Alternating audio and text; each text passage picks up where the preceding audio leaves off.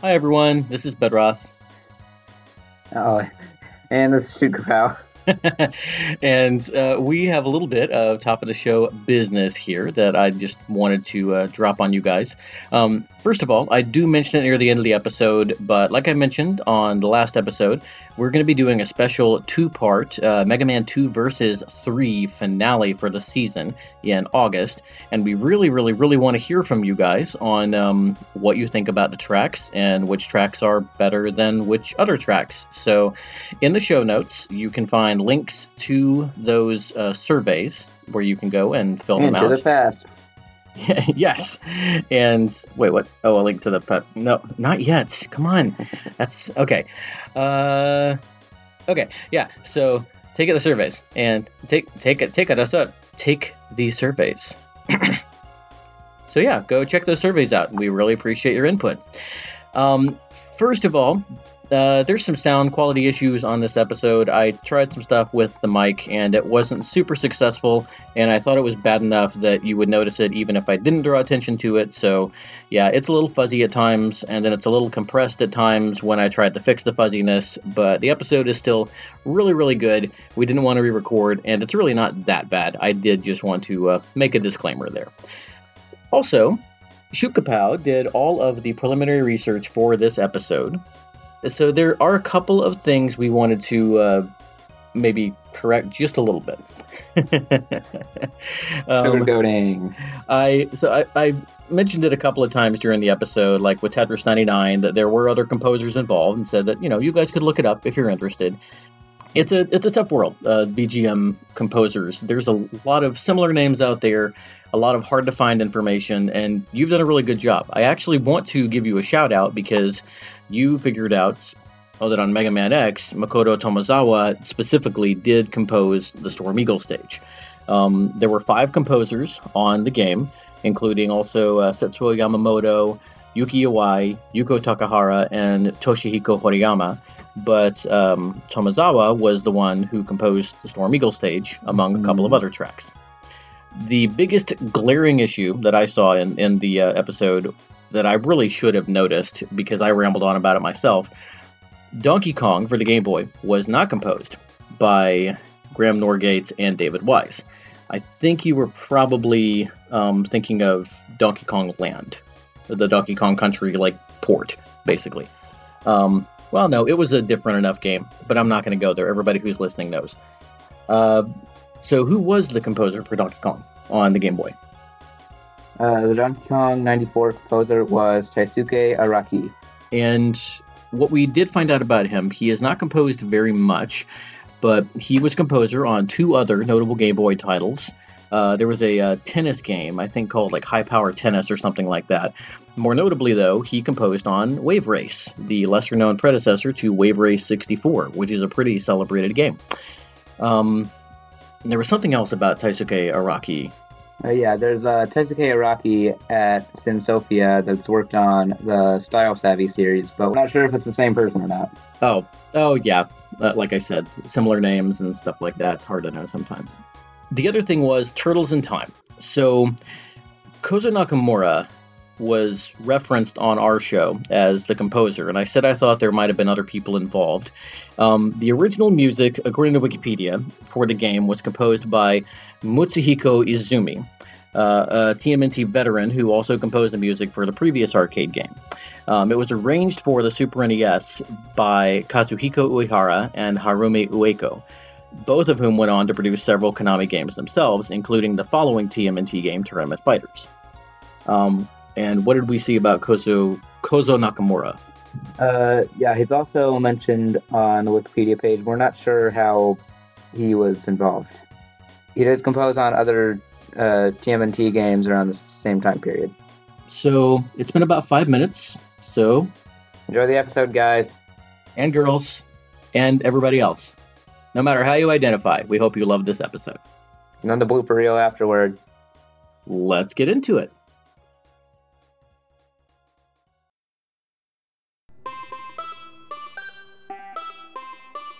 Oh, hello there.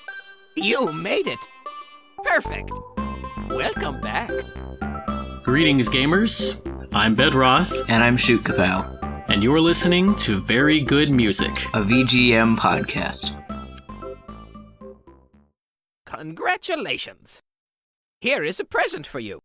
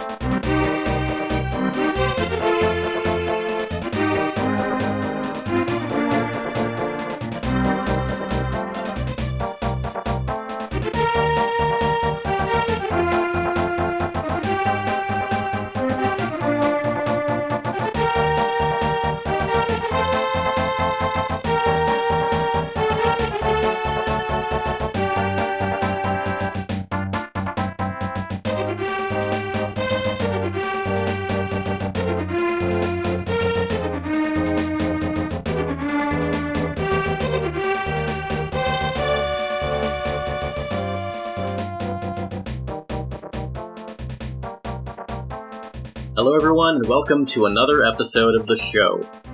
And another episode where I kind of feel like I don't know what to do with myself because I don't have any songs to play tonight. That's because I'm playing all of them. Fortunately, my wonderful son, with great taste in VGM, is going to bring his A game tonight. Because tonight our topic is... my favorite songs from your favorite games. Yes, coming off of last week's episode, where I played some of my favorite music from some of Shoot Kapow's favorite games, tonight we're turning the tables a little bit. And just like last week, there are no hard and fast rules. We didn't rank the games or anything, and we didn't do some sort of like crazy gauntlet where we listened to all of the songs on the soundtrack and then pitted them against each other and, you know, like statistical rated stuff or anything like that. You know, I just sent him a list of... well, first, like, 12 games, and then we bumped it up to 15 because we felt like that would be enough for a whole show. And honestly, I don't even remember what I picked.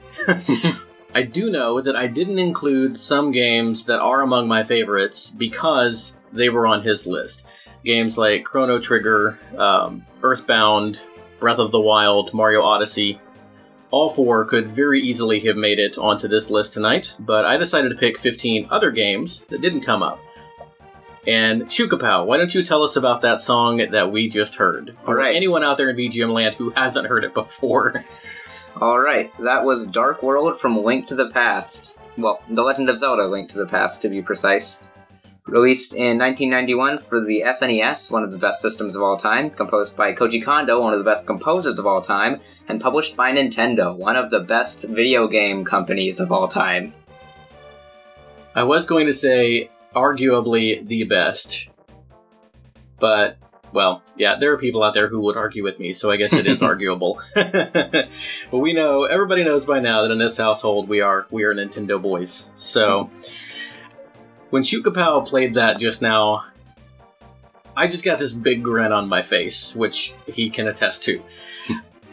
That song just takes me back so much. I spent so much time on this game back when I was in, like, intermediate school. I distinctly remember on my VCR recording myself playing this for, like, 3 hours, and then I actually went back and watched myself play it. This was, you know... years and years, decades before YouTube was a thing. Well, not whole decades, but over a decade. And I love this game so much. It's a perfect game. Like, there's nothing I would go back and fix about it. Really at all. I played through it again fairly recently on the SNES Classic, and it holds up. It's amazing. And we're going to get into why you picked this song, but I will say, I am hard-pressed to think of a better song in this game. There are definitely nostalgia pieces here. The Lost Woods theme is amazing. Of course, the little jingle that plays when Link draws the Master Sword has become iconic, so much so that we used it in our intro for the Sword Songs episode. Mm-hmm. And the Kakariko Village theme, of course, is now timeless. It has been used and used and used over and over again. And I'm glad you didn't pick it, because it is going to come up on a special episode later on this year. So, tell us, why did you pick this, and were there any other songs that were, close in the running for you? Ah, man, this is such a classic. I listened to some of the other tracks that were considered some of the best by, fans and stuff. Yeah, that's something I'll do a lot. And this was number one, throughout. This is just such a classic theme. It's just Koji Kondo. Well, and it's got that Kondo sort of signature where it's deceptively simple. It's not really complicated, and yet the way that he layers the different tracks, not just from a technical standpoint, but from a musical standpoint, the way that he layers the different, the melody and the counter melody and the bass, that rhythm, that da da da da da da da da da da, where it's. Did you notice anything about the rhythm of that? Da da da da da da da da da da da. He starts on the upbeat of the first beat. That's where, and it's got this. It's a march, but it's almost sort of an out of step march, which I think reflects the fact that this is the Dark World. What else does this, just the tone of this song, make you think? Why do you think it might be fitting for the Dark World setting?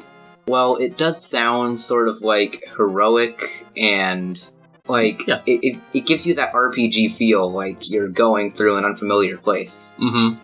But it's not as bright as the regular Zelda Overworld theme.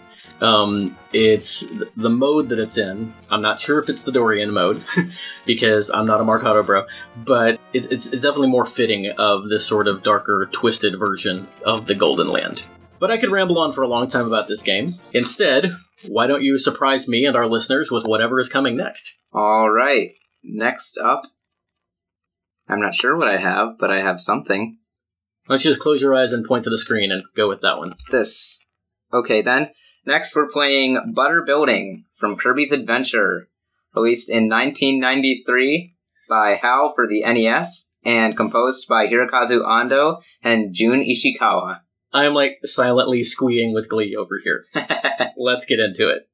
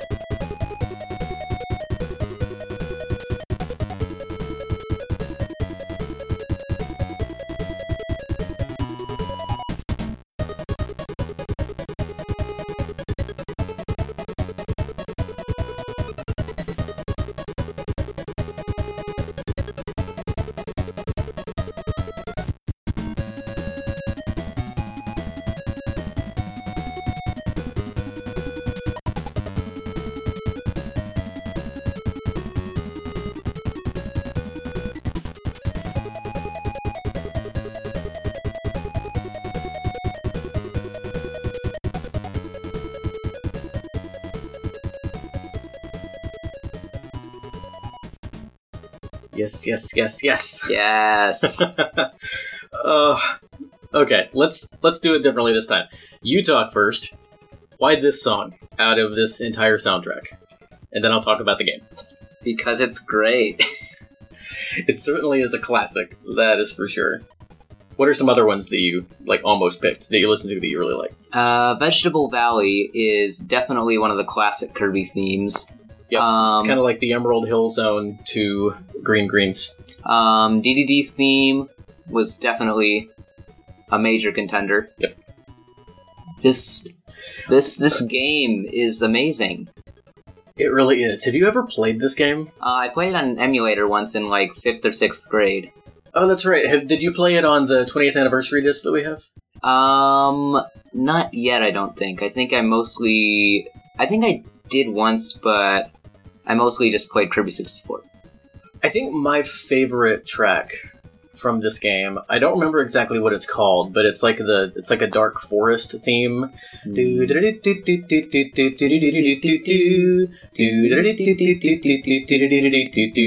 It's got that sort of pseudo like Slavic feel that a lot of Kirby songs have, like Gourmet Race does, and it's that little tinge of darkness that shows up in Kirby games, usually in the boss battles, as we talked about last time.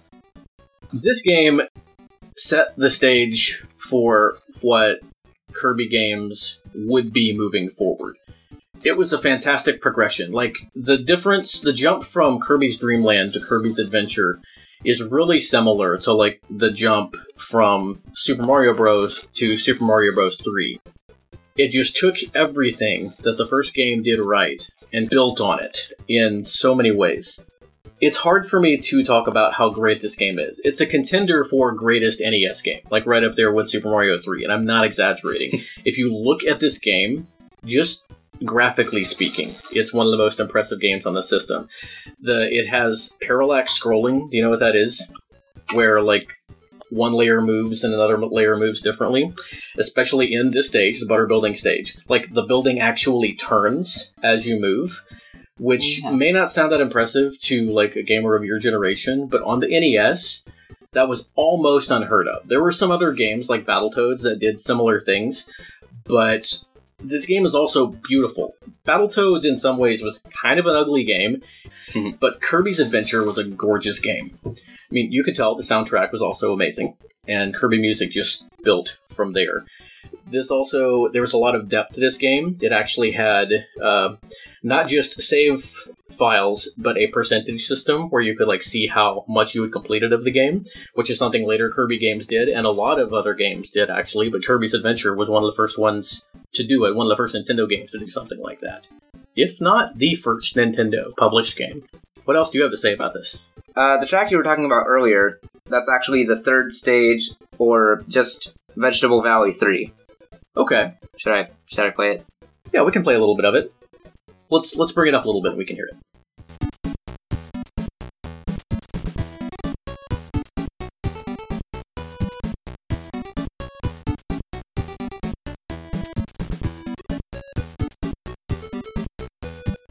Oh man, yeah, this game is so good. You should totally play it sometime soon. Yep, I should. Oh, this game also, it was the first one where Kirby could actually copy abilities. I can't believe I didn't bring that up. You couldn't do that in Dreamland, but you can do it here.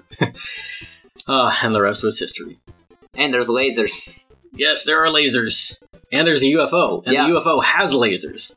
And when I unlocked the UFO power-up, that was so... Oh. I did that in Planet Robobot. Then I ate everything.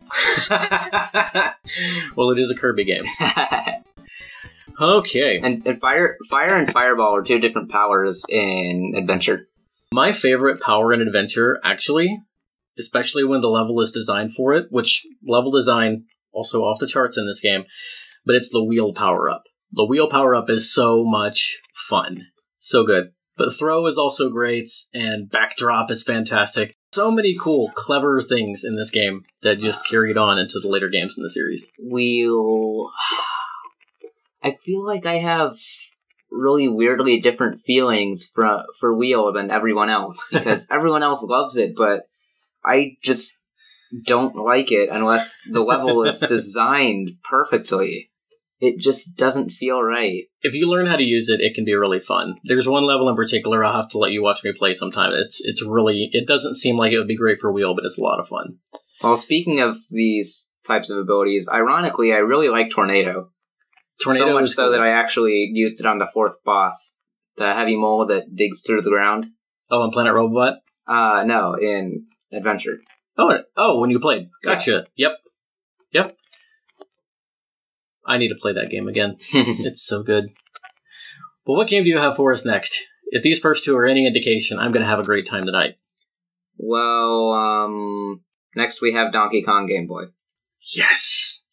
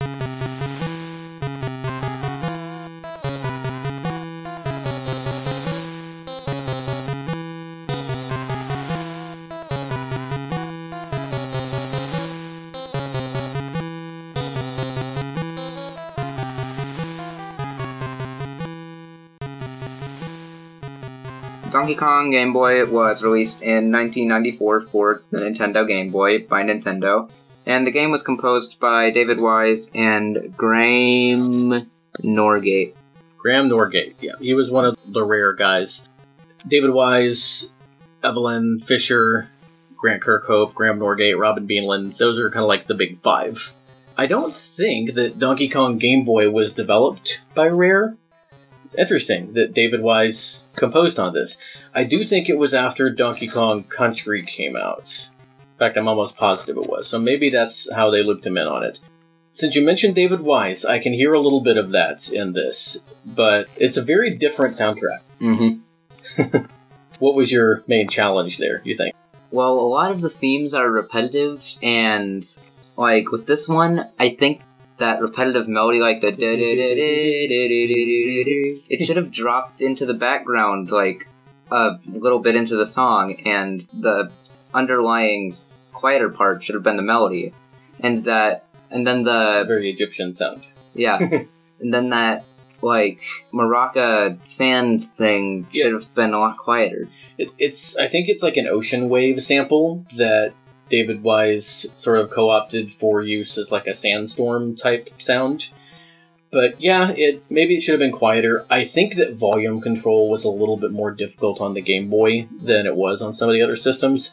I don't know exactly how that worked. Retro Game Audio is a good podcast that doesn't release very regularly anymore, but they talk about things like that. So if you're interested in those kind of things, I would go back and listen to their episode of the game on the Game Boy. But you've never played or really even seen much of this game in action, have you? Nope. So I got it for the Game Boy and really enjoyed it. Then the Super Game Boy came out. Do you know what that is? No, I've never heard of that before. Wow. Okay, the Super Game Boy was a cartridge that you plug into your Super Nintendo, and then you can plug a Game Boy cartridge into it. It was officially made by Nintendo. It was a Nintendo product, and you could play your Game Boy games on the TV. It even had this thing, it was like a palette sort of thing, where you could add 4 other colors to replace the like black and white of the Game Boy. Some games, like Donkey Kong 94, were made specifically with the Super Game Boy in mind, and actually had more colors added to them if you played them through the Super Game Boy. Wow. It was a pretty cool add-on. Donkey Kong 94 was the one that kind of... It was the first one that really took advantage of that. But the game itself was lots of fun. I remember after playing the first 4 levels, I was kind of disappointed because I was like, is that really it? But no, then you go on to several more worlds full of levels, and there's lots of really fun puzzle platforming going on. This was the first time that Mario could do something like a triple jump. It was the first time that he could do the backward somersault, where you run and then run the other way and jump and do your like over the side somersault that we all thought started in Mario 64. No, it started here. One really cool mechanic that I would love to see come back is that you could actually have Mario do a handstand, and with his feet, he could catch certain things, like including barrels, and then kick them back at enemies. That's actually how you beat Donkey Kong in a couple of the boss fights. It was really cool. It was a really, really fun game, and I think it holds up today. I downloaded it on the 3DS, so you should check it out sometime. Lots of fun. I don't remember the music being all that memorable. I do think that some of the city levels were a little bit bouncier than this. Reminded me of some of David Wise's NES rare titles, like Who Framed Roger Rabbit, stuff like that. But, yeah, it was good. Not a whole lot to say about this particular song that we haven't already said. Do you have anything else to add? Not really. Do you have anything else to play? Yes, I have The Messenger.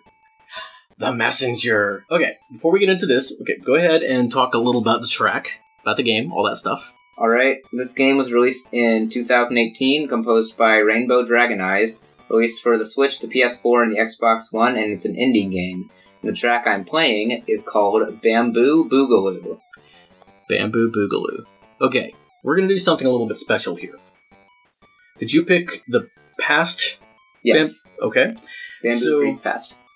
So, by this time, almost everybody knows, in The Messenger, there are portions of the game you play in the past, or the present, and then other portions of the game you play in the future. And the sound of the music changes from a more chiptune, like 8-bit style, to a more FM synth SNES style. And what we're going to do is, Shukapow picked the song.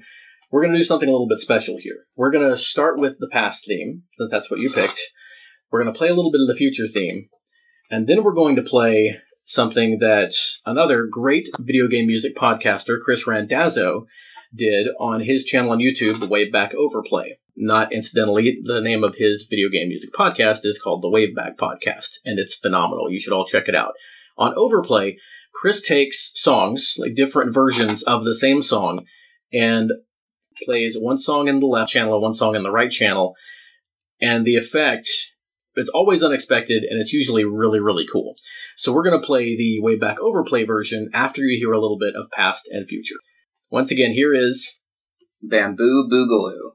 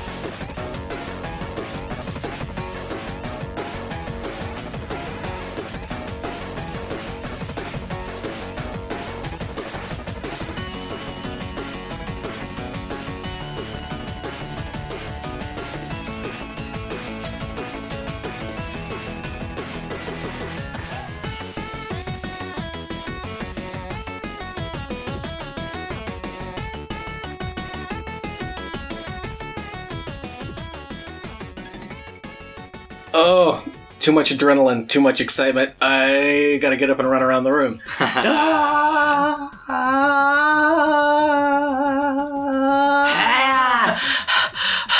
Okay, I'm too old and fat for that. Why did you pick this song? Because it's good. But is it very good? Yes, it is. So, how much of the soundtrack do you think you listened to before you picked this one? I mean, up until this point, I guess. You're just like laying through it, and then when you got to one, it's like, okay, yep, I'm digging this. I like it. What do you like about this song? Anything in particular? It's so groovy and just yes, great word for it. It's it's so swinging. It's like techno Asian swing, and it's so fantastic. Not swing like in the jazzy big band sense of swing, but just it's so good.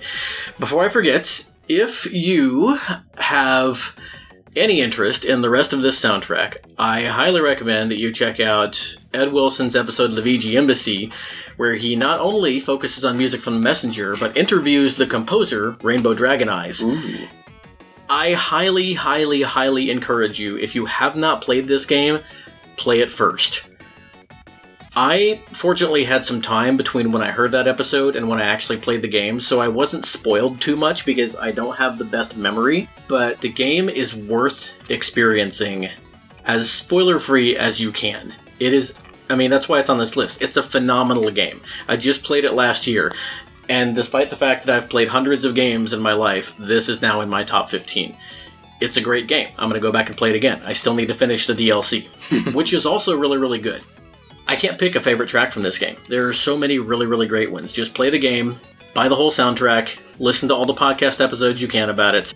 We actually have a special guest coming up, probably not this season, since we're already on episode 9 and we're going over to episode 12, but early next season, we're going to be doing an episode on ninja games, and I know for sure that we're going to be featuring The Messenger. Shukapow. Yes? I have a message for you. What is it? Someone here wants to know what track you're playing next. Well, it can't be Storm Eagle, can it?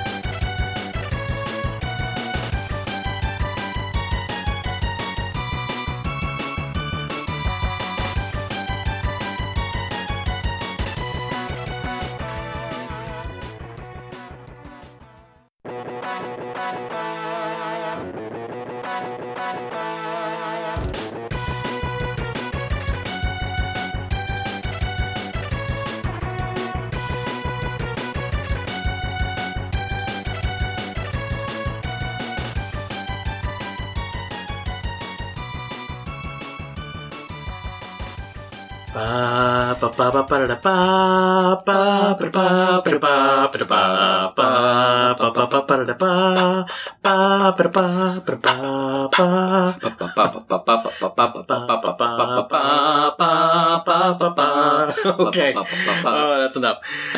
Oh, That's man. enough acapella. Yeah, if you want good acapella, go listen to Smooth McGroove. Or Demon Tomato Dave. Oh, yeah. Man, there are no shortage of great renditions of this song. It always surprises me. It's such a short loop. Like, this is not a long track at all. But it's so good. Like, yes. you picked my favorite track from this game. Mega Man X is another one that's... Well, talk a little bit about it. Alright, Mega Man X was released in 1993 by Makoto Tomozawa and released for the SNES by Capcom. All right. Well, you said it was released by Makoto Namazawa. I think you meant composed. Composed, yes. There were a good number of composers on this game. I think it was actually Mega Man 2 that had just a whole lot of composers, actually. So I'm mixed up about that. Namazawa was I think the sole composer on this one. And man, they did a great job. Of course, everybody knows Spark Mandrill, Flame Mammoth, and Boomer Kuwanger are pretty popular.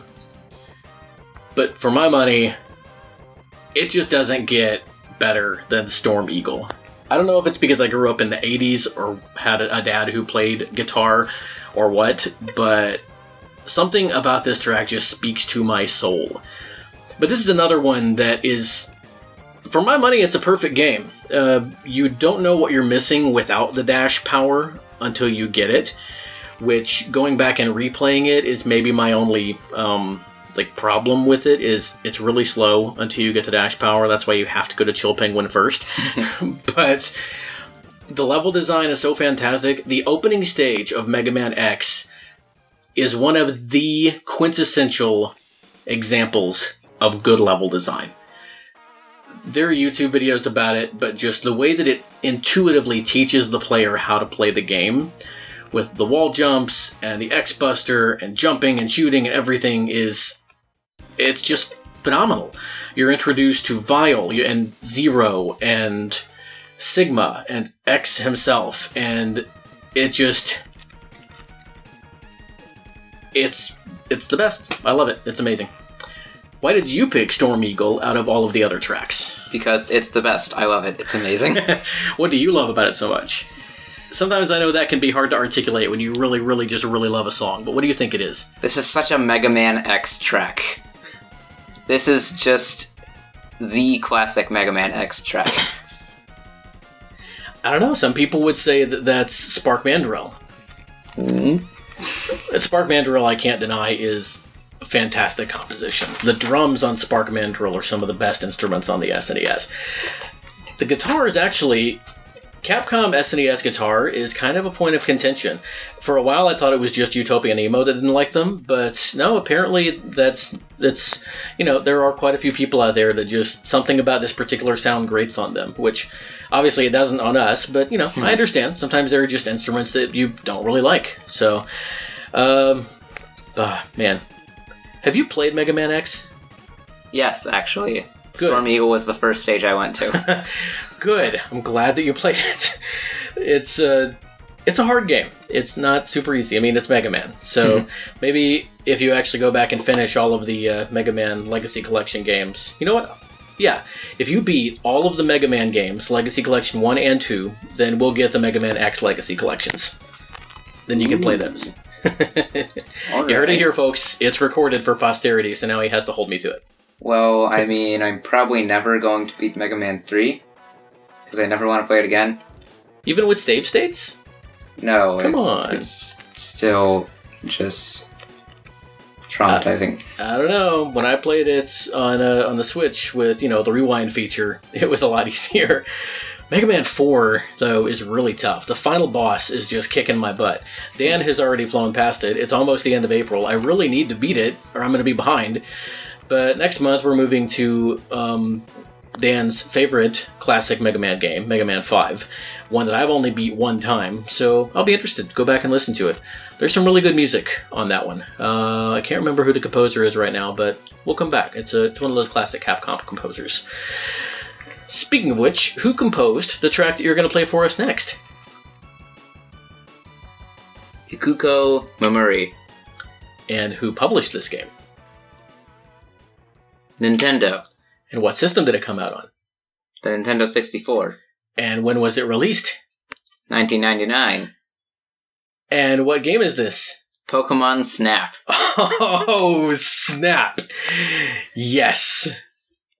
Oh, this game. All right. This is Stone Valley. And here it is.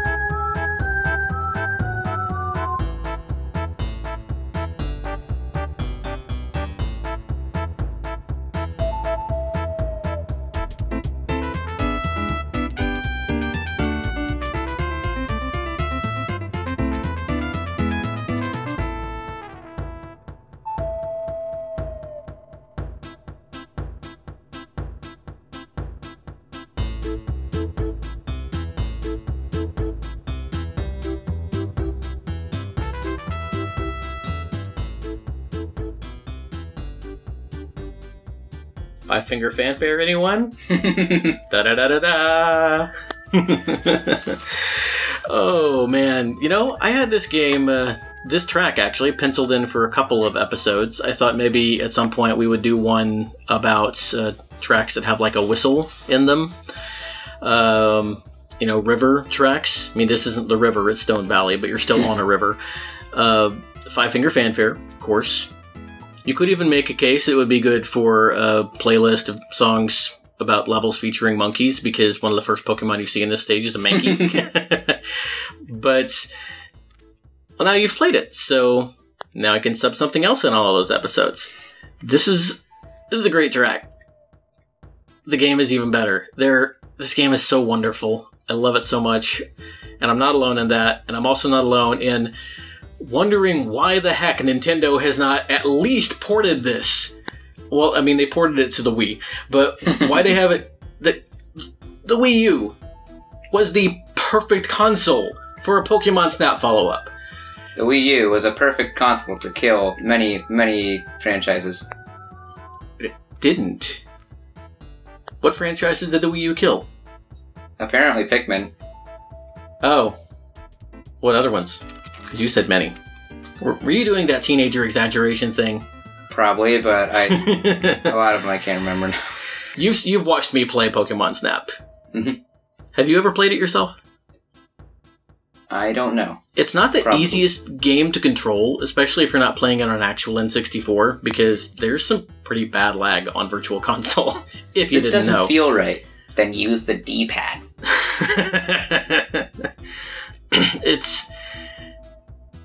There's nothing like this game. It's like a rail shooter, except you're not shooting, you're taking pictures. And you have like... Technically you are shooting then.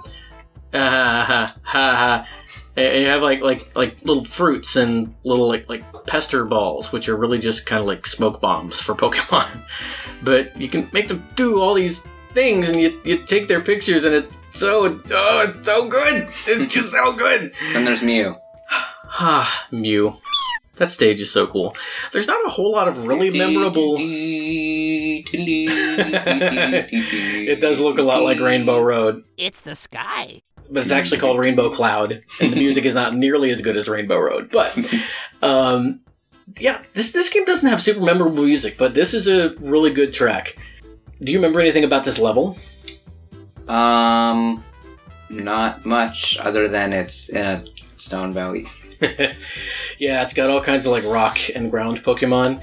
It's also the only stage where you can find a Gyarados. Ooh. At one point, a Magikarp will like start jumping up out of the water in the river, and if you hit it with a Pester Ball at just the right time, it flops into a waterfall, and a Gyarados comes out. It's super cool.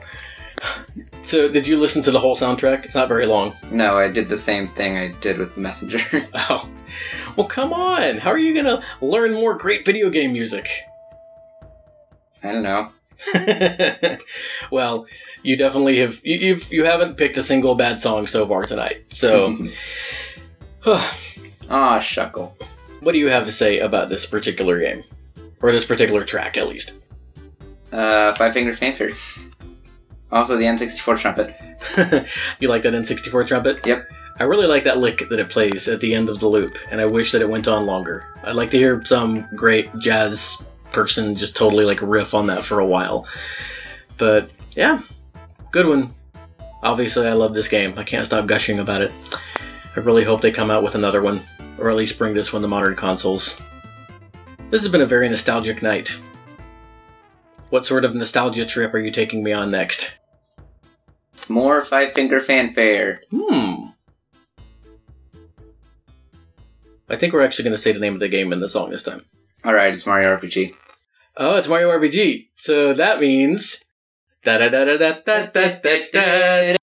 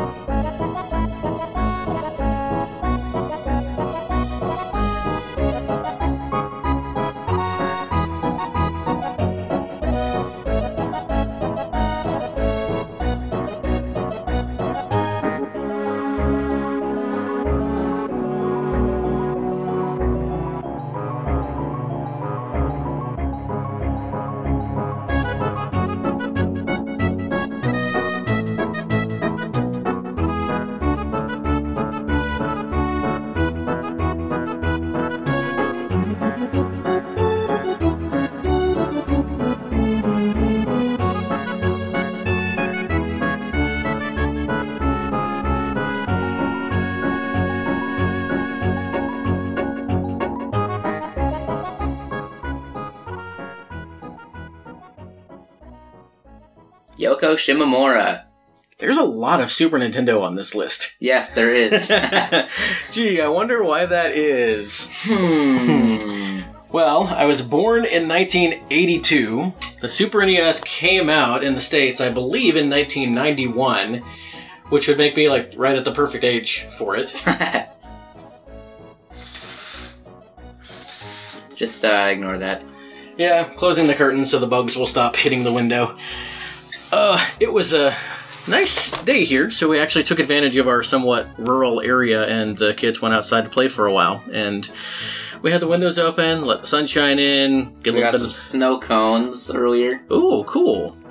How did you eat them with your masks on? But yeah, got a little vitamin D, and then tonight it's supposed to storm and howl and everything, and I still need to get out and finish weed eating. So. I played Mario Maker 2. But we're amazing. We're talking about Mario RPG. As you mentioned, this wonderful game was composed by a wonderful, wonderful, amazing composer, Yoko Shimomura. We've already mentioned it was published on the Super NES. This one was a joint collaboration by Nintendo and Square. Square Enix, yay! Yeah. And what year did it come out? 95? It was released in 1996. You were close. Oh, wow, 96. This was a late one. I think the N64 was either already out or was about to come out. Yeah, it was around the same time, because I remember playing this game with a buddy of mine. Actually, the aforementioned buddy who I stayed up late with to beat Super Smash Bros. Melee. I might as well mention him. His name is Ruben. He was a childhood friend. I don't know if he's listening to this yet. If your mom has shared these episodes on Facebook, then he might be. Ruben, if you are, hey man, how you doing? You should come on the show sometime. We can talk about all the games we played together. I remember beating Culex for the first time at Ruben's house. You mean Sans? Yeah. First Sans? Final Fantasy Mario RPG Sans. And that was around the same time that I was playing other games with him on the N64. Most memorably, I think, Turok, the first Turok game, which I don't think you know anything about at all, but I'll show you sometime. It was pretty cool for its time. But yeah, this game, this track, it's so great. This is Gino's theme. Oh, the worst, troll move ever that I don't even think they meant to do. It was just Nintendo being Nintendo. When they showed off Gino's Mii costume and they played this song when they revealed that costume for Smash 4, I was like, oh, they're adding this track to the game. Well, that's at least amazing, even if they're not really adding Gino. But they didn't. It was just in the trailer, which I will never, ever understand. But you know what I do understand? This game is great. I've played it on the Super NES, the Super NES Classic, the Wii, the Wii U, and it will always be one of my favorite games. It just had such charm and wit, and it really fleshed out the Mushroom Kingdom in a way that's never been explored since, probably because this is the Mushroom Kingdom as built by Square Enix. You could have picked a lot of different tracks from this game. This is arguably the most iconic. The Culex theme is also great, but it's basically just Final Fantasy IV. No, is also Final great. Fantasy VI. One of those Final Fantasy battle tracks. But it... man, it was just in my mind. Oh, the second half of Booster's Tower, called My Name's Booster, or if you're Japanese, My Name's Buki, or call me Buki. That is really, really great. But really just this whole soundtrack is amazing. Shimomura knocked it out of the park. And one of the best things about the new Mario and Luigi RPG games on the, all the handheld stuff, is that a lot of their character is kind of reminiscent of Mario 64. Not Mario 64, Super Mario RPG. But the soundtracks were by Yoko Shimomura, and so they sound a lot like this, and I think that's really great. Did you even have to listen to anything before you decided to pick this song from this game? No, not really. Do you know any other music from this game? Can you call any of it to mind? Well, there's the Culex theme, there's the Victory theme, Victory over Culex. Which we've already played. There's the battle theme, battle against an armed enemy. Yep.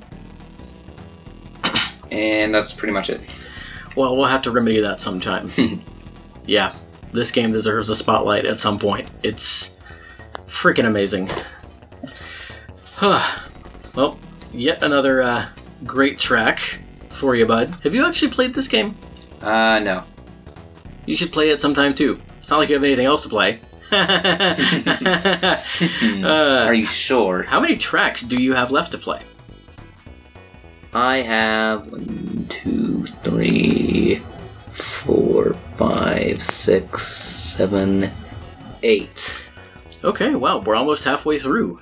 This evening is kind of flying by, actually. Well, what have you got for us next?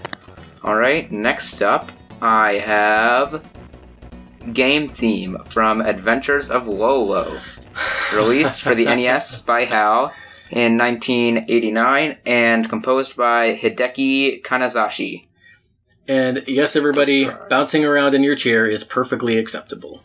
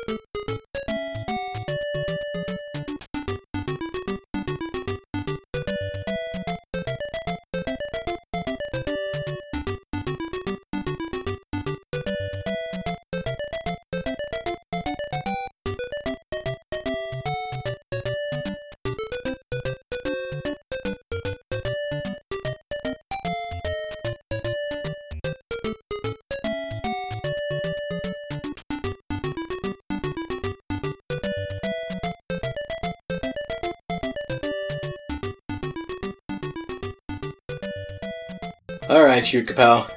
What do you picture when you hear that song? Kurt Cobain. Well, it predated Kurt Cobain by a few years. We'll get into a little bit of the history of this composer and this game, but yeah, what are your thoughts about this? It's very Kurt Cobain. Awkward silence. Elaborate. It sounds like Grant Kirkhope music. Elucidate. Oh, okay. Did you just look up the definition of elucidate? Yes. Learn something new every time you co-host a podcast. With your dad, who used to be an English teacher. But, yeah, do you like it? Yes. Why? It sounds bouncy and kind of like Kirby. Interesting you should mention that. Because... Okay, so, let's talk about Lolo. First of all, we're probably going to play this theme again when we eventually have your grandparents on to talk about some of their favorite games. Because, A, this was one of your granddad's favorite games, and 2, because that's what comes after A, there's not a lot of music in this game, as you may have noticed when you listen to the soundtrack. But man, what's there is good. So this is kind of an arcade style. It's arcade style in that it's one screen at a time. It's a top-down block pusher puzzle game. Have you seen me play this at all? Or have you seen any footage of it? No. Okay, well, you should play it sometime. I think that you would have some fun with it. And you don't have to play a lot of it. It's not only do we have it on the Wii, we also have... No, the Wii U. We also have it on the Switch Online service. But it's... Yeah, it's super good. It's, not too difficult, although your granddad did have to call the Nintendo hotline a few times back before the internet existed. But, he doesn't listen to podcasts, so he'll never hear me out him on that. But it's a lot of fun. The composer, Hideki Kanazashi, also composed another kind of obscure game that was developed by the same developer. And... It has some great music, especially the intro track of Air Fortress is just phenomenal. We will play it at some point. But for some reason, when he composed that game, he used a pen name or a pseudonym, and it's different depending on where the game was released. There's Rodeo Kaneguchi, Escaper Kaneguchi. There's different stuff that he did for that one for some reason. But check out the Air Fortress soundtrack if you haven't heard it before. But Air Fortress and Lolo were both developed by HAL, which of course later had a hand in the Kirby games. And Lolo and his girlfriend, Princess Lala, also kind of went to live on as bad guys in the Kirby series, Lololo and La La La. And really, in my headcanon, they're just there kind of at Princess Lala's castle, and Kirby happens to bust through because I guess they happen to live in or near Dreamland, and he's on his way to DDD, and he just kind of bursts through there like the force of freaking nature that he is. Well. And they're just like defending their castle from him. So they're not like evil, it's just kind of a misunderstanding. And then he eats everyone. Because Kirby is a Cthulhu toddler from beyond the realms of nightmarish imagination. Watch Terminal Montage. Speaking of... No, there's no segue. Yeah. Where are we going next? I wish I knew so that I could come up with like clever lines to lead in. Maybe you should try one. We're going to SteamWorld Dig 2. Alright, I can dig it.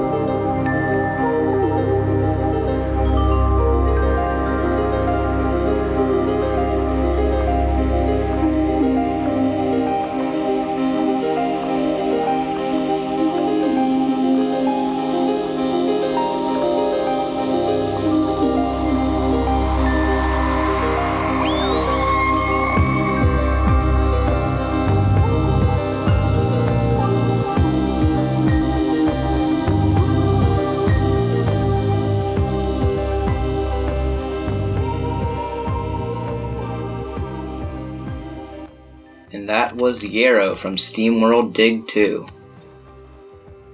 What do you remember about these games? Not much. You just kind of dig. Yeah, for the most part, yeah. The SteamWorld Dig games are a lot of fun. They control very well. They're very well-made games. The first one it's pretty short. It's a little bit longer than I expected, but it's still no more than maybe 5 or 6 hours tops. It's a pretty short game. But the second one really takes everything and fleshes it out, and you can sink quite a bit of time into this game. I still think it's easily a sub 20-hour experience, but it's considerably longer than the first one. And one of the things about these games is the games just ooze charm. They're really, really pretty, well-designed, and the music accompanies them very well. What did this song make you picture? Or what did it maybe remind you of from other games? I don't know, I guess sort of like a calming area, sort of Hollow Knight, I guess. If you were going to put this in like a biome, what kind of biome do you think it would fit in? Or like a traditional video game area? Maybe I guess a place like the City of Tears. Okay. So the Yarrow, or the Yarrow, it's an area underground. I don't remember exactly which area of the game it's in, but I don't really want to spoil it for anybody because the story in these games is also pretty cool.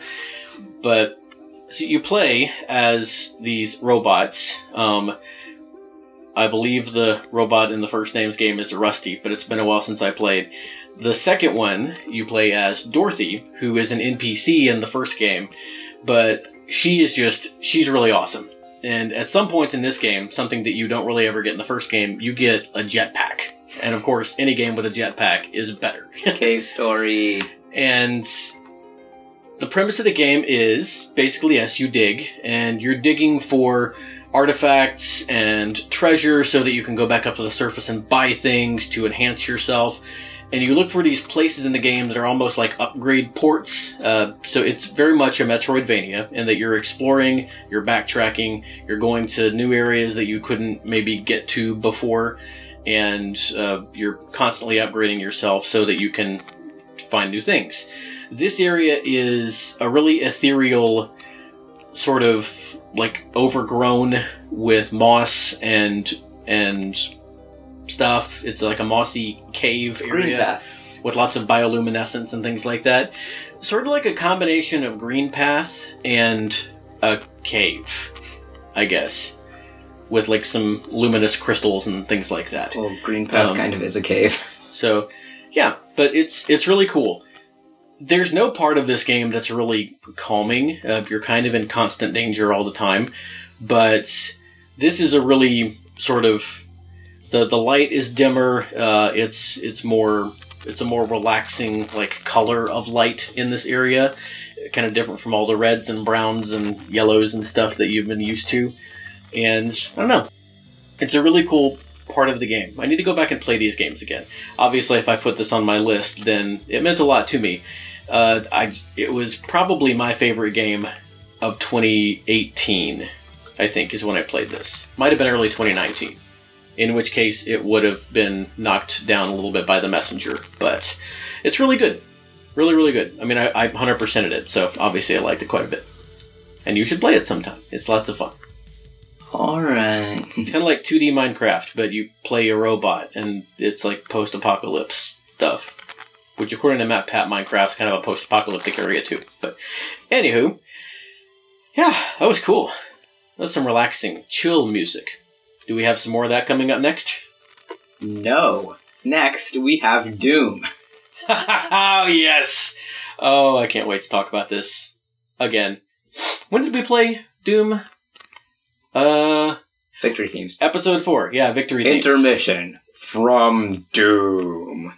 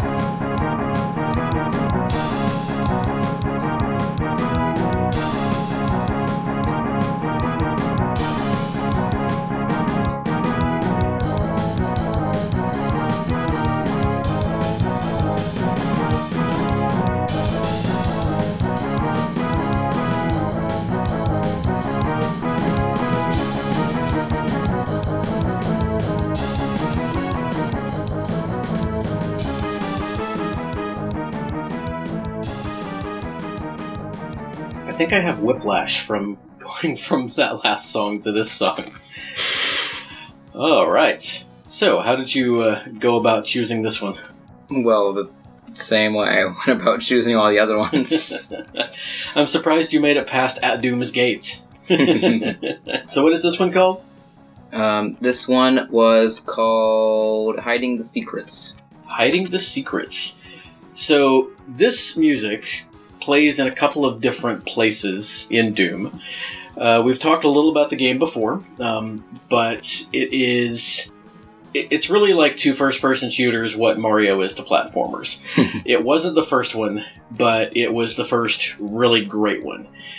It ages about as well as the original Mario does. It's still lots of fun to play, and it's really, it's a well-designed game. What's that game for RPGs? But you can't jump in this game, and there's some other quality of life improvements that, but obviously it had a huge impact on the culture because they just remade it, and even the remake just went off the charts. For RPGs, probably Dragon Quest, called Dragon Warrior in the States, would have been that. Good question. So in this game, you play a Marine who is stranded on one of the moons of Mars. I believe you start on Phobos, and you are the only survivor of this Earth military unit, and you're set upon by these alien creatures who I don't really know, even to this day, if they're aliens who took on the guise of, like, demons so that we would be afraid of them, or if they are actual literal demons from hell. But either way, they're trying to kill you. And the first episode, Doom is divided into episodes. The first one is Knee Deep in the Dead. The second one is The Shores of Hell. And the last one is Inferno, which supposedly actually takes place in hell, which is about as bad as it can get. Then they added on another episode, which is, I guess, an early form of DLC, called Thy Flesh Consumed. This was back when you actually had to go to the store and buy a box with a CD in it and install it with your currently installed game so that you could have new levels. And this song played in a couple of different areas, but it first plays in the military base, which is a secret area in the first episode, Knee Deep in the Dead. I think in the refinery, which is a level that I played the music from on, or I requested the music from on a recent Rhythm and Pixels podcast, actually. That one, I think the name of the song is The Demons from Adrian's Pen. And I don't know who Adrian is, but it doesn't really matter. So, what do you think of the music in this game? You've heard a couple of different examples now. Well, it's very metal. It is very metal. How do you feel about that? You feel like you would sit and listen to a whole soundtrack worth of this, if given the choice? Probably not. Yeah, I mean, you can't say it's not melodic. It definitely has a strong melody to it, but it's more about the rhythm and just kind of the feel of the game. Like ambience, but ambience when you want to kill something. I'm not going to go into the whole spiel of like how you find this secret exit, but one of the cool things about Doom is that you could go back and play the levels over and over and over again. I already talked about the % completion thing last time, and in this stage, I do remember that I was playing it for probably the dozenth time, and I stumbled across this switch, and it didn't seem to do anything. So I would flip it, and then suddenly I noticed far off in the distance I heard what sounded like this door opening. And so I just went back and combed through the entire level for any door I hadn't ever noticed before. And when I found it, I fought through a whole bunch of enemies and made it to the secret exit. So, it was cool. It was the first secret exit I'd found in Doom, and it really just gave me, it re-energized me when it came to exploring the whole game. So the music of Doom is kind of famously based on lots of different popular, like, rock and metal at the time. And this song is based on a song by Alice in Chains, I don't remember exactly what it's called. We Die Young or something like that. But Alice in Chains is a pretty famous metal band from the time. Along the lines of like Metallica, Megadeth, etc. So you probably wouldn't like them all that much. But yeah, so that's Doom. Speaking of the music, we never really talked about like who composed it and all that. Who was the composer of Doom? Robert Prince. Yep. Another Western composer. You know, we should do a whole like Western showcase sometime. There's a lot of really good Western composers out there. Do we have any more Western composers on the playlist tonight? Actually, I think we do. Oh! Tell me more. Alright, this is Jake Kaufman. Oh, yes! That must mean this game is... The Adventures of Pip? No, it's Shovel Knight. Boot Hill Heroes? I said Shovel Knight. Undertale? Shovel...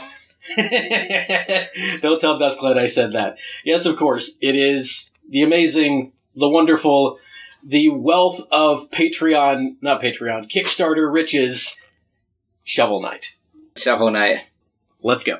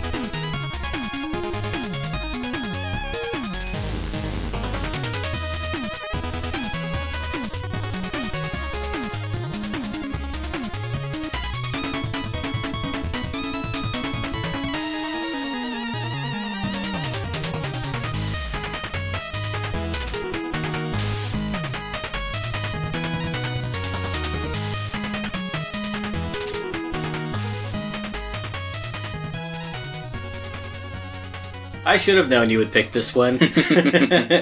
Why don't you tell us a little bit about it? Alright. Shovel Knight was released in 2014 by... Yacht Club? Yes, by Yacht Club, and composed by, I meant to say, Jake Kaufman, and released for many systems. Many systems. And what was the name of this little piece? This was In the Halls of the Usurper, which plays in Pridemore Keep. Which is the realm of... King Knight. Yes. There is not a single piece of music in this game that I don't like. You really could have just, like, put every song in the soundtrack on a wheel and turned the wheel and then stopped it and pointed somewhere and then picked the song opposite of where you pointed, and I still would have loved it. For my money, it's really hard to beat Flowers of Antimony, which is from the Explodatorium, where Plague Knight lives, and High Above the Land from the Flying Machine, where you fight Propeller Knight. That one is probably my favorite. Helicopter Rats. I think that those were both... No. Flowers of Antimony and 1,000 Leagues Below were composed by Minami Matsubai from Mega Man. For a long time I thought that High Above the Land was also composed by her, but it wasn't. It's a really cool story that I don't know all the details of, so I won't rehash it here, but about how she came to be part of the Shovel Knight composition. So I'm actually really glad we're playing this and The Messenger on the same show. I'm also kind of surprised that it's been 5 episodes since we had another Shovel Knight track, because I love this soundtrack so much. But if you had to compare the sound of The Messenger with the sound of Shovel Knight, what are your thoughts? Well, Shovel Knight sounds more like, older NES era music. Then there's just The Messenger over here with there's a lot of instruments. That's really well put, because Jake Kaufman, when he composed this soundtrack, he actually adhered pretty much to the limits of the Famicom with the channels that system had. I do think that he utilized them to a greater degree than they were able to be utilized back in the day, but he only used that many channels. And what he did with those channels is nothing short of phenomenal. I mean, if you listen to this, and especially if you listen to some of the other ones like Spectre of Torment and King of Cards, his musical chops, this is not some guy who just, no offense to anybody who did learn this way, but who just like taught himself to play guitar and has an innate sense of melody and got onto composition software and just kind of vomited out a bunch of stuff and picked the best stuff and built on it. This guy knows music on almost a scientific and mathematical level. The way that he constructs things is like an architect designing a building. Just listen to the Marcato brothers talk about him and you'll get what I'm saying, because they can articulate it a lot better than I can. But The Messenger, Rainbow Dragon Eyes wrote really great music that was reminiscent of old chiptune, but it does use a lot more channels at one time. And it's composed sort of in that style and with that feel, but it's not really based in that kind of software. And this was. Another thing that I really like about it is The Messenger has this to a degree, but when you played Mega Man games and Mario games and Kirby games, you could almost just listen to the song and picture what kind of level you were in. I mean, like, the underwater music sounds like underwater music. A lot of that's because what Koji Kondo wrote for underwater in Mario became sort of the staple. But, like, when you think about cold-sounding music or fiery-sounding music, there are whole episodes about just these topics on podcasts because there is a sound that goes along with them. And Kaufman and Matsumai did, I think, a fantastic job in the soundtrack of doing that. What do you think? Yeah, definitely. And, I mean, thinking earlier back to Bamboo Boogaloo from The Messenger, that had kind of an oriental flair. When you think of Bamboo, you think about that. My favorite song, possibly from that soundtrack, even though just a little while ago I said I didn't really have a favorite because it's all great, it might be The Frozen Peak, and it sounds like a cold track. But, I don't know, there's just something about, like, the flying machine. It sounds like you're flying. That song sounds like flying. 1,000 Leagues Below, maybe it's because Manami Matsumai wrote it, but it's really reminiscent of, I think of, like, Bubble Man. It sounds like a water level. So, bubbles. Is there something musically about Pridemore Keep that you think makes it your favorite? Well, it feels heroic, like, you know, a castle should. And for me, this just embodies the whole game of Shovel Knight. It just feels like this is one of the first levels you're gonna go to, because right after the first level, like right after you fight Black Knight, which may be the greatest single piece of video game music written in the last 10 years. Mm-hmm. But yes. Yeah, after you fight Black Knight, you just go over there and just barge into the castle and kill everything. Including those poor pet griffins. And then you go back to the tavern and the king asks how the griffins are doing. Oh, this game is so wonderful. Everything about it, not just the music, but the music is just, it's right up there with everything else. You haven't played much of Shovel Knight, have you? No, not really. It's so good. Why haven't you played more of it? I don't know. It's so good. Alright, well, it's your favorite songs from my favorite games. But seriously, you should play them and then they'll be your favorite games too. Because I have the best taste. Now, your taste is fine too. It's good. It's alright. It's all good. You'll get around to it. You have a lot more time. Right now, I'm thinking of starting a new Hollow Knight playthrough and you haven't even finished yours. I really think you need to finish your catalog before you go back and play something else. Yeah, I know, but it's just so good. Nah, man. You do you. Play what you like and enjoy gaming. That's what it's all about. You know what, we've already rambled a little bit. I'll talk a little bit about the game I've been playing most recently. So, Lemon Boy was going through the eShop with me the other day, and we noticed that this game was on a really steep sale, which the eShop has been having a lot of lately. And it was kind of similar to a game that you and Dusklight have played on your Chromebooks from school called Little Alchemy, where you basically just like drag and drop different elements together to make new stuff. Well, this game is on the Switch, and it's actually a 2-pack of games.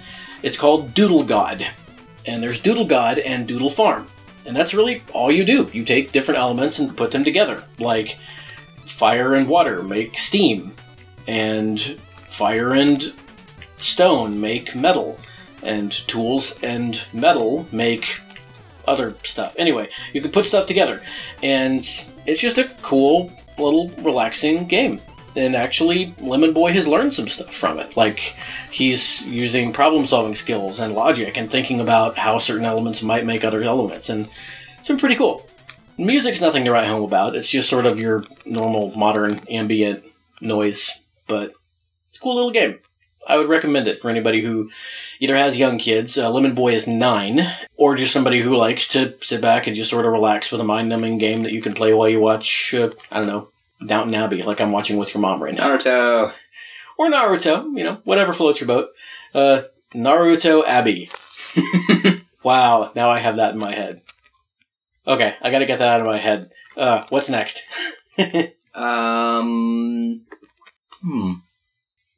Huh. I will give you this emerald if you give me another song. Alright then, next up is Tetris. Wait, just Tetris? No, this is Tetris 99. Oh! And which one is it? Which song is it?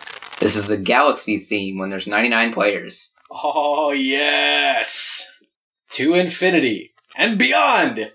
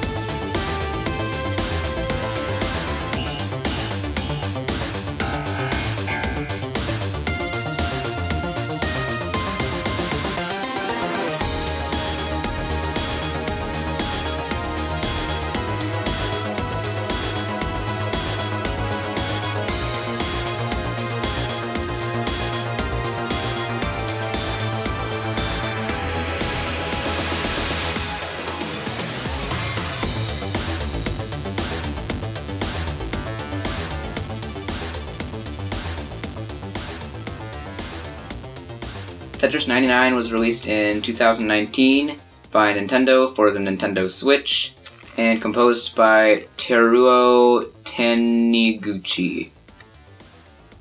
Is that the only composer? Well, it's the only composer I have written down. So you can't just Google game composer and then look at the name that pops up at the top of Google. You have to, dig a little bit. I'm pretty sure Tetris 99 has at least 3 composers. But you picked the music for this episode, and our intrepid listeners, I'm sure, are more than capable of investigating and finding out more if they want to learn more about the soundtrack. Which they totally should, because it's amazing. This song wouldn't really be out of place in... I kept coming back to Crypt of the Necrodancer while this was playing. It's got that, like, synthy, stompy, electronic-y beat. So, Volts, I guess this one goes out to you for your all of your synth VGM stream dreams. Everybody check out Volt Supreme's VGM Dream Stream Machine podcast. It's a really great show, and you would all like it a lot, especially if you liked this song. What did you think about this song? Any words? It was very Galaxy.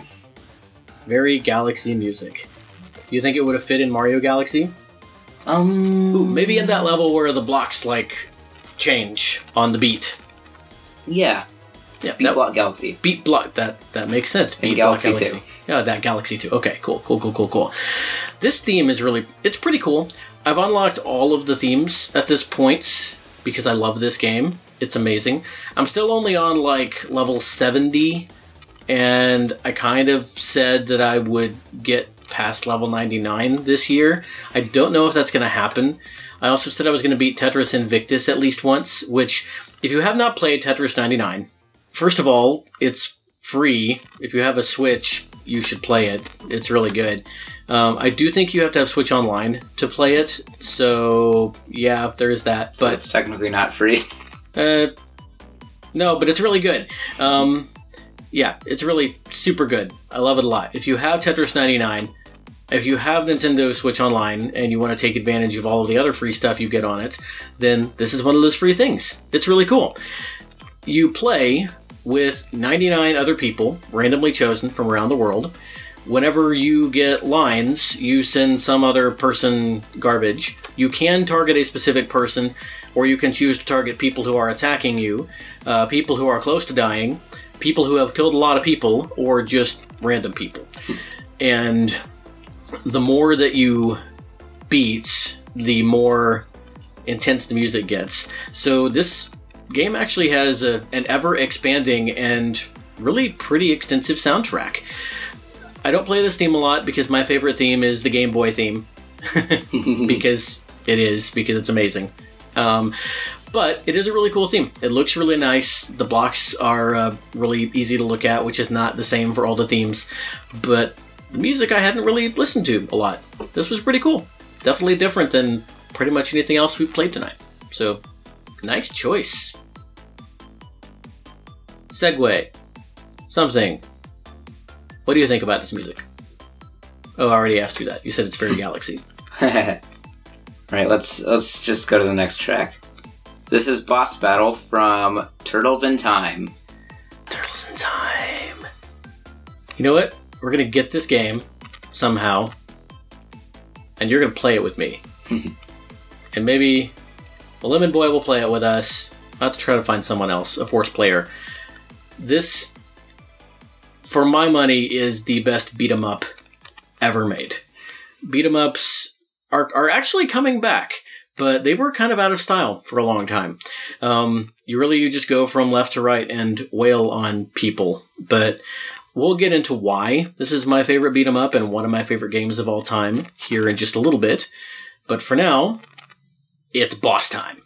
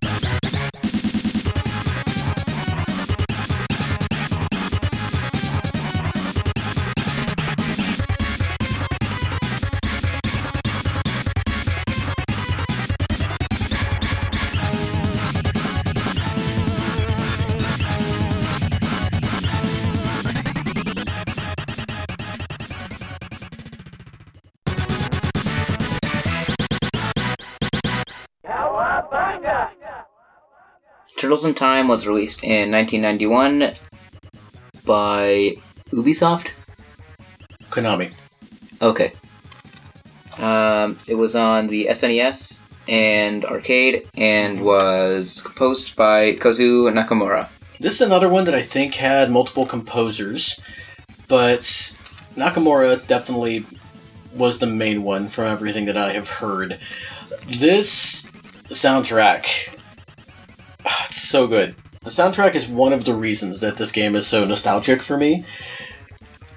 Have you seen much of the old Ninja Turtles cartoon from the 80s and 90s? Not that much. But you remember what you have seen. Yeah. Yeah, it makes an impression. It doesn't hold up super well. It's cheesy fun, and it's fun to watch with little kids like you and Dusklight were when I watched it with you. I don't think it is objectively as good as the 20-teens TMNT show. The show is just, it's amazing. It's wonderful from top to bottom. But these games from the 90s that were based on that 80s and 90s Ninja Turtles cartoon were just so much fun, and the music was so fantastic. I even loved the first one on the NES, which is notoriously hard and not a super great game, but the music still is phenomenal, and it's really cool to me. The music all kind of riffs on the theme song, which is one of the great pop culture pieces ever written. I keep feeling like I'm saying that tonight, which means you're doing a good job because you're reminding me of all this good music. But very good music. Yep.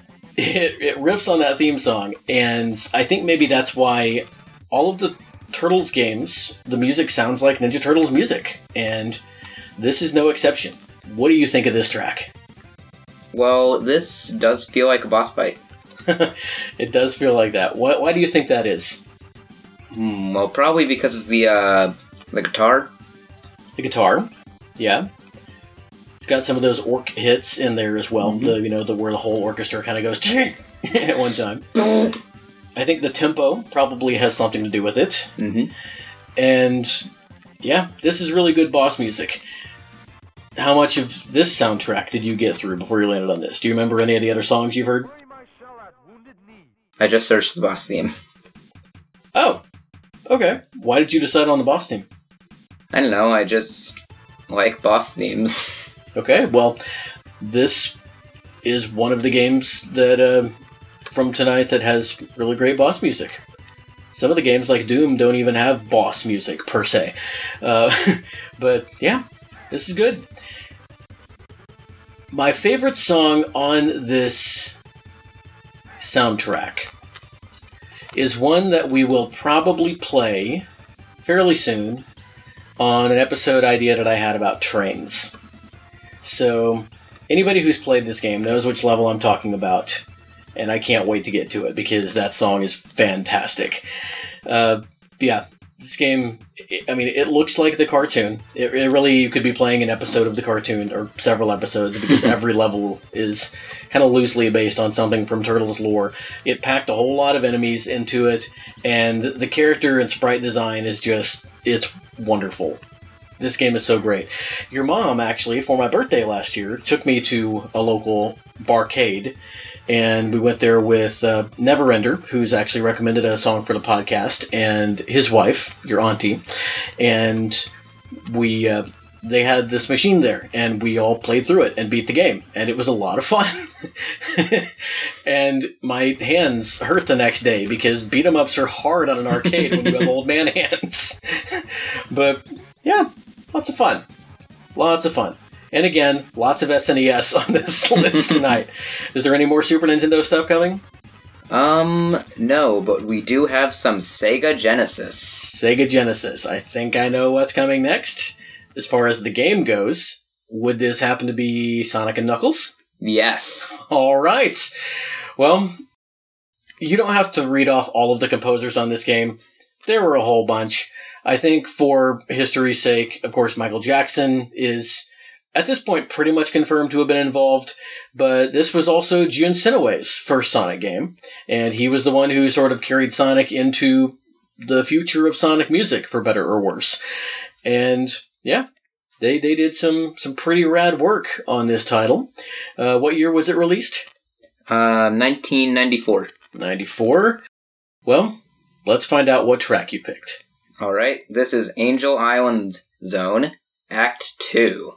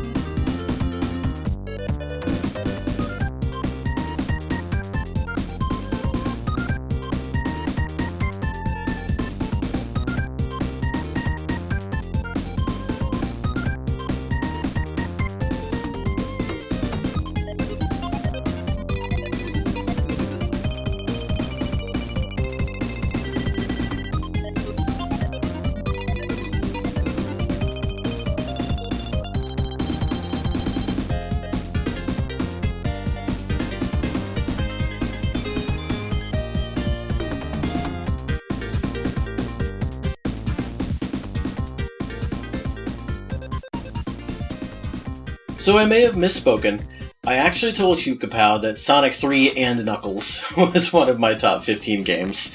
I sort of combined them together. They were originally supposed to be the same game, but then they had to get split because of like timing and release issues and stuff. But I'm glad you picked this track, because I feel like it gets lost in the shuffle a little bit from some of the more well-known tracks on this list, and it also gives me something I'd like to talk about.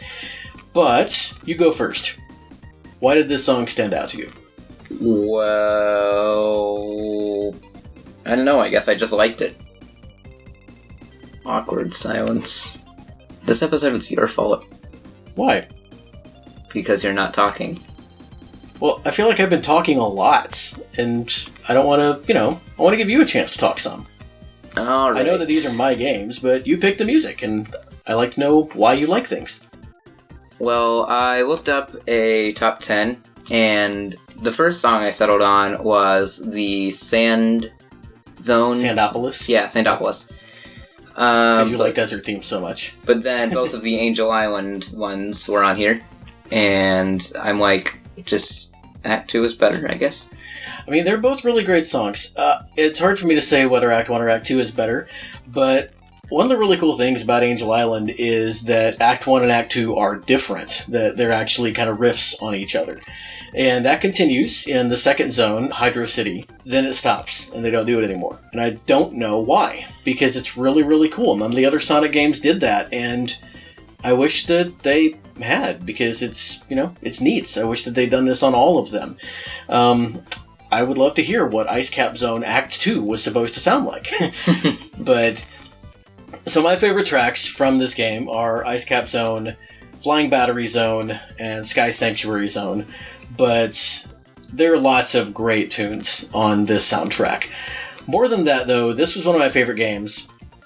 One of the things that I really thought of when I was putting together this list is I thought about the games that I have put the most hours into. Again, other than the ones that you played last time, because Mario Odyssey and Breath of the Wild would both have been on the list.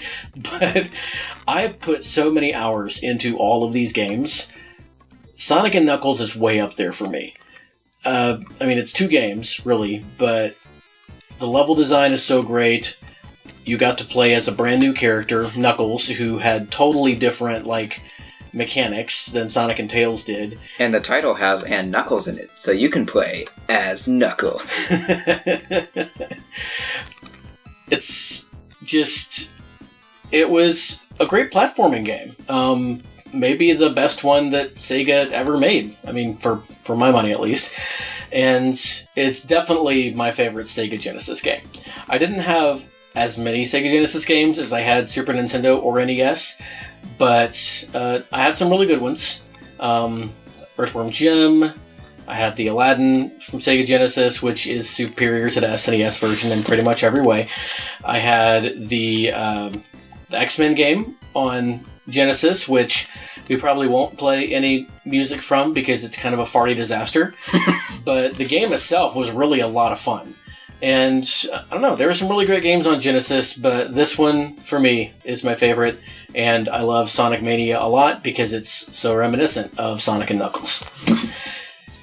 But if my count is not off, I think that brings us to the end of the episode. Yep. All right. Well, this was a fun trip for me down memory lane. I hope that our listeners don't mind all of the Bedroth chatter. I guess they probably wouldn't have made it through 9 episodes if they had, but this one had a lot of it in there. And I appreciate you indulging me, son. Hopefully last week was as fun for you as this week was for me. And, next week we have a little bit of a surprise in store that I'm not going to spoil yet, but we have a pretty special guest coming on the show with us that I cannot wait for y'all to hear from. You can also check out Chukapow's music. Where can we find that? On Flat.io as Lloyd Irving for Smash. And Still mentioning Tails, even on your episode. Do you want to talk about... Oh, wait, yeah, because Tails is in Sonic 3 and Knuckles. No. Oh, wait, never mind. You mean Symphonia Tales. Yes. Symphonia Tales. Definitely the title of the game. Symphonia Undertales. Oh no. The Fox. Did. Yep, sorry, Hoff, if you're listening to this. He is a fox, he is not a mutant squirrel. But, yeah, so what about anything else you want to plug about your sprites? Yeah. I make sprites. And that's on, what is the app called? Piskel. Piskelapp.com? Yes. Okay, yeah, cool. I also have a Twitter account now. Oh yeah, and where can our listeners at you? Shoot Kapow. At Shoot Kapow. You can recognize me by my Gobblegut profile picture. Because Gobblegut is yes. All right. And all right, well, you've spoiled it. Next week, our guest is Gobblegut, and we're going to be doing the Mario Galaxy Showcase. We're going to be playing all of the songs from both games. Totally. Oh, and we're going to be releasing it every day in July because... yeah, we're going to have every day to play all those songs. No, all right. And as usual, you can find the show on YouTube. Just search Very Good Music Podcast, and you'll find us there. While you're there, check out the About page, and you can see all the fancy podcatchers where you can find us. We're on iTunes, Spotify, iHeartRadio, and of course, we are at our home on Anchor, where you can go to leave us a voicemail if you would like to give us an audio testimonial about any games that you like. You can request music on YouTube or on Shukapow's Twitter or at our email, verygoodmusicvgm@gmail.com.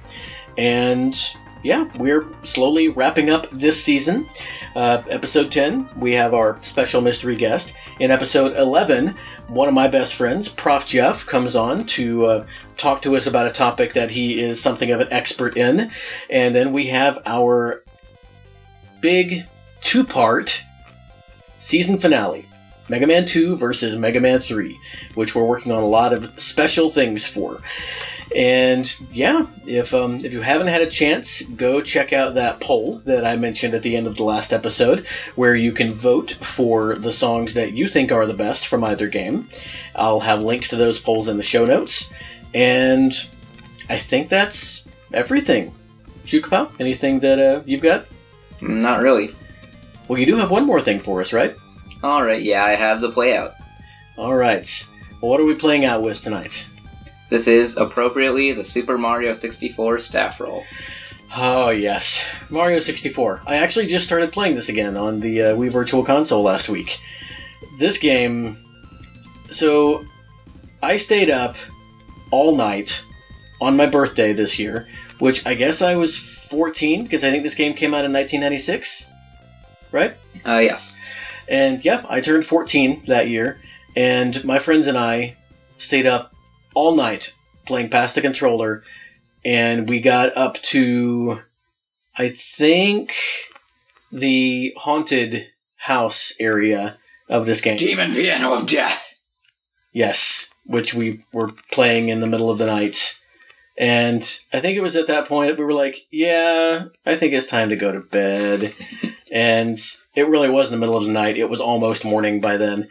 But it was a great birthday. This was a great birthday present. And I will always have fond memories of this game, even with its janky camera. But yeah, this is an appropriately fitting ending theme. Hope you all enjoy it. Shukapow, tell us a little bit about the song, and then let's play out.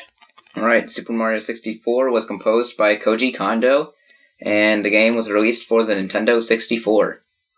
Alright. Well, everybody, until next time, play very good games, be very good people, and keep listening to Very Good Music.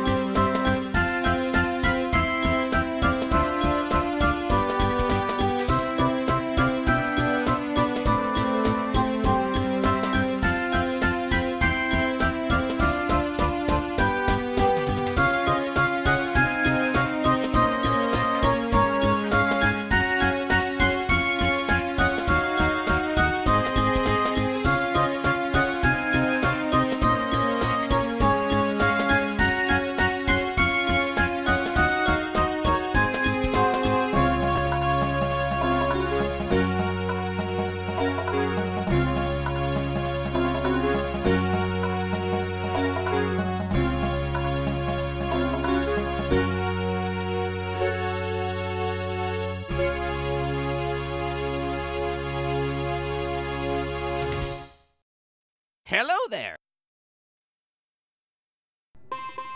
Welcome back. Man, when Shukapow played that just now, I just got this big grin on my face. He can attest to that. That was, interesting computer logic. Well, there's our first blooper reel clip of the night. Enjoy the blooper reel, everyone.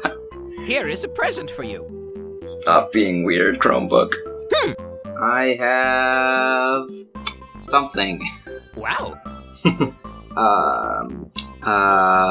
You were close. In fact, what I'll do is I'll just kind of layer that one in underneath us talking, and then I'll bring it up at that point, and that'll sound all cool and technical.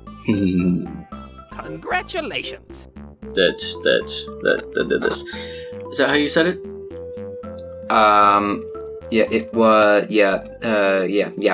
Okay. Had it. Hideki Kanazashi, Well done. the game. No, don't do that. Perfect. How much of the soundtrack did you listen to before you stumbled across this one and then stopped listening? I don't know. Do you remember any other songs that you heard? Or any other themes that you thought had pretty cool music? Not really. Wait. You started with this one, didn't you? Probably. Wonderful. Because it And don't mention sounds... Kirk Hope. Kirk Hope? Who is Kirk Hope? Kirk Grant Hope. Kirk Hope Grant. Oh, wow. Along the lines of, like... Wait. Gosh. Oh, Not sure what happened there. wow. Table. Yeah, You're weird. I'm glad you're okay. Glad your computer's okay. Congratulations. We shall continue. I mean, you know... I don't know. Kind of lost my train of thought. No, we're not going to do that again. You made it. Congratulations. See you.